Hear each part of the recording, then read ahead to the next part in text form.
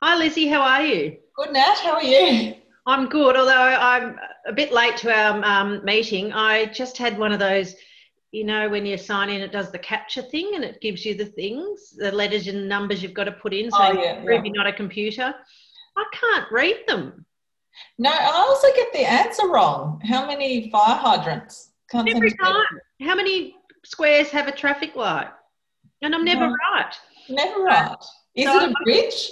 Is it a bridge? I don't know. I don't know. Could be. I couldn't get in. So I'm sorry, I'm here. So how has your week been? Yeah, great week.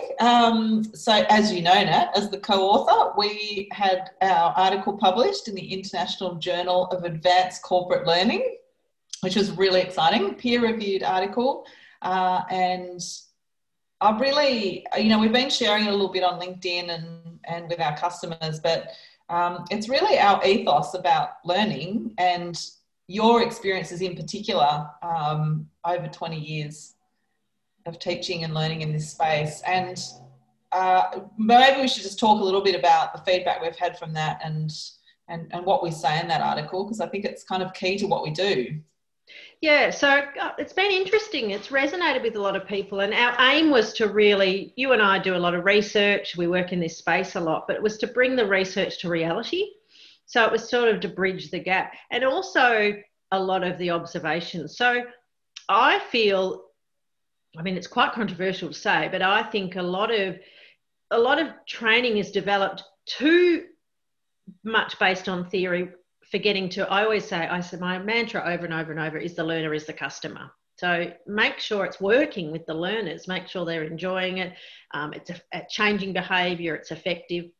But one of the things that I got, one of my colleagues said to me, I read it, and it made me realise it is a skill set to move into building online or delivering in a digital way. So she said, I've always resisted wanting to be in front of the camera, wanting to do video, even though I really enjoy face-to-face presentations. She loves giving them.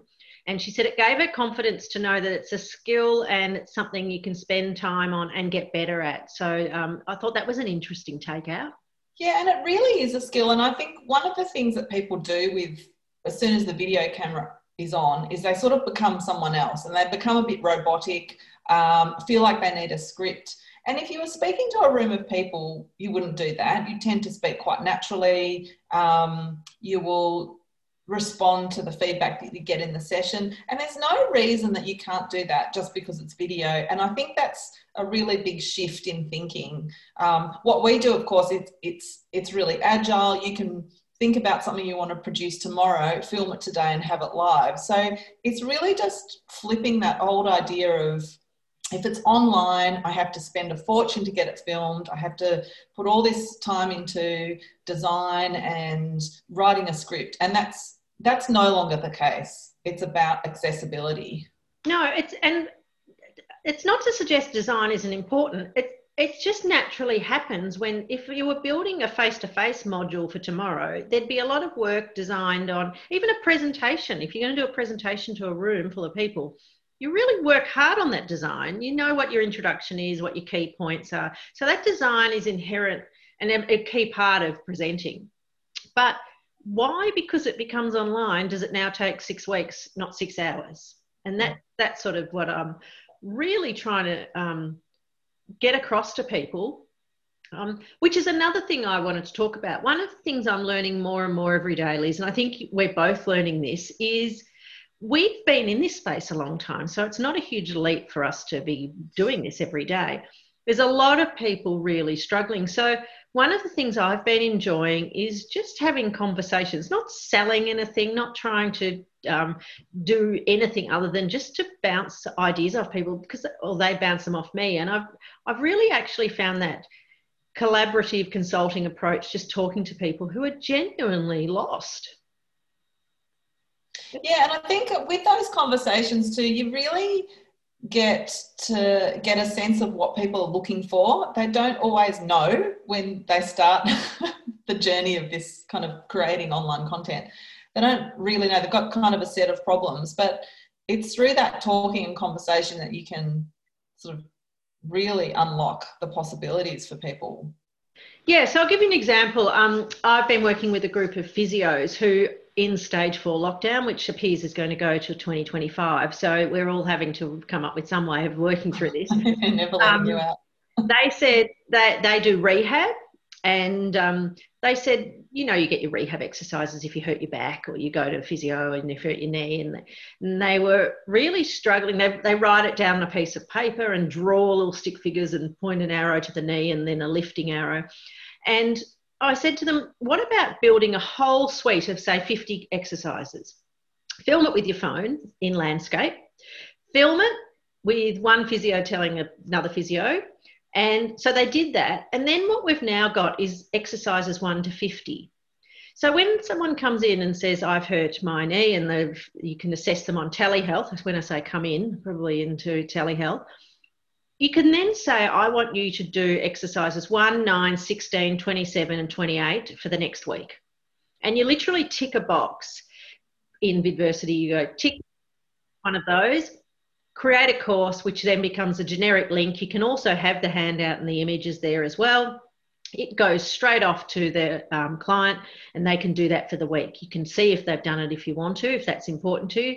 And then next week you go, okay, you're doing really well with your step ups. We're going to do the advanced step up. So that's exercise 15, and you can add to it.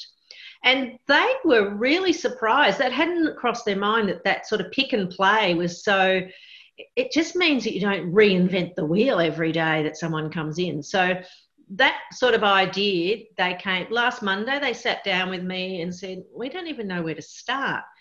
By Friday, I had all the videos. By Monday, we had a pick and play environment.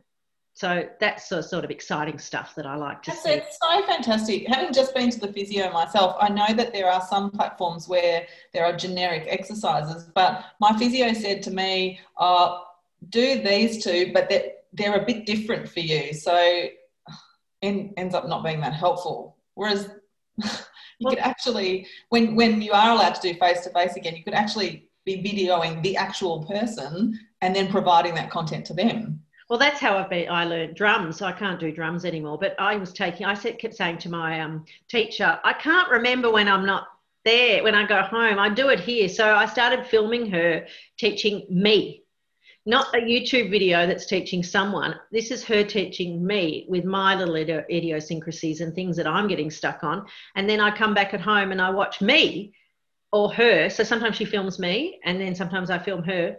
And it's just so much more, the learning experience is so much richer because I don't have to sort of try and adjust it. It is me. Yeah, and I mean, how's this? I did advocacy. I reckon it must be 20 years ago. We were filmed. And it was the best exercise I've ever had in terms of having a look at what you do, all the ticks. I know when I'm on this, I move a lot. I move my hands a lot. But it was really instructive. That was really innovative now I think about it. They did it way back when they had to have an actual proper full-on camera setup. Now you just need a phone. I was in that class, Liz. I was there. We did advocacy training and it was mortifying to have to sit with the judge and watch yourself on your feet. I have never learnt more in my life. I felt so much better going to court after that. And there were so many things I hadn't thought about in how I presented my and to this day, can you remember I can remember what I was doing on that video. I remember decades ago. A lot of ums. There you are. That's the power of video. It's pretty persuasive. It is persuasive. So that pick and play is something that I think is a really interesting way to be thinking. They don't have to build all those videos 100 times. They've built them once and now they're ready to sort of create some kind of it's a matrix that you literally can go with this injury, this person needs this, or you can do it assessing on based on what you see. But done in a week with a mobile phone. Amazing. In lockdown. Now, I just will say, when we come out of lockdown, we don't have to do it that way. We can spend the money and the time on getting a videographer and making it a much higher level. But I want the questions asked, what difference does it make to the learning outcomes? Because is it necessary? It might not be necessary. The jury's out for me. But I suspect spending $20,000 on an induction video might not be necessary when you could do a welcome video filming with your phone. I don't know, but I don't want us to go back to normal because we can. I want us to know, because why are we doing learning? We're doing it to change people's behaviour, to educate them, to inform them. If it's doing that and satisfying the learners enjoying it, think long and hard about where you put your money. Well, here's a revolutionary idea. Ask the learner. Ask the learner. How did that work? And really ask them and assess over time through competency assessment, whatever it might be, to see if it has changed their behaviour. But that's for another time, Liz, because I think there's a paper in that. I really want to watch really want to watch what happens as we come out of this lockdown. So thank you. Genuinely fascinating time. I'm intrigued. So thanks again. Always good to chat to you, and have a good week. Okay. See you next week, Nat. See ya. Bye.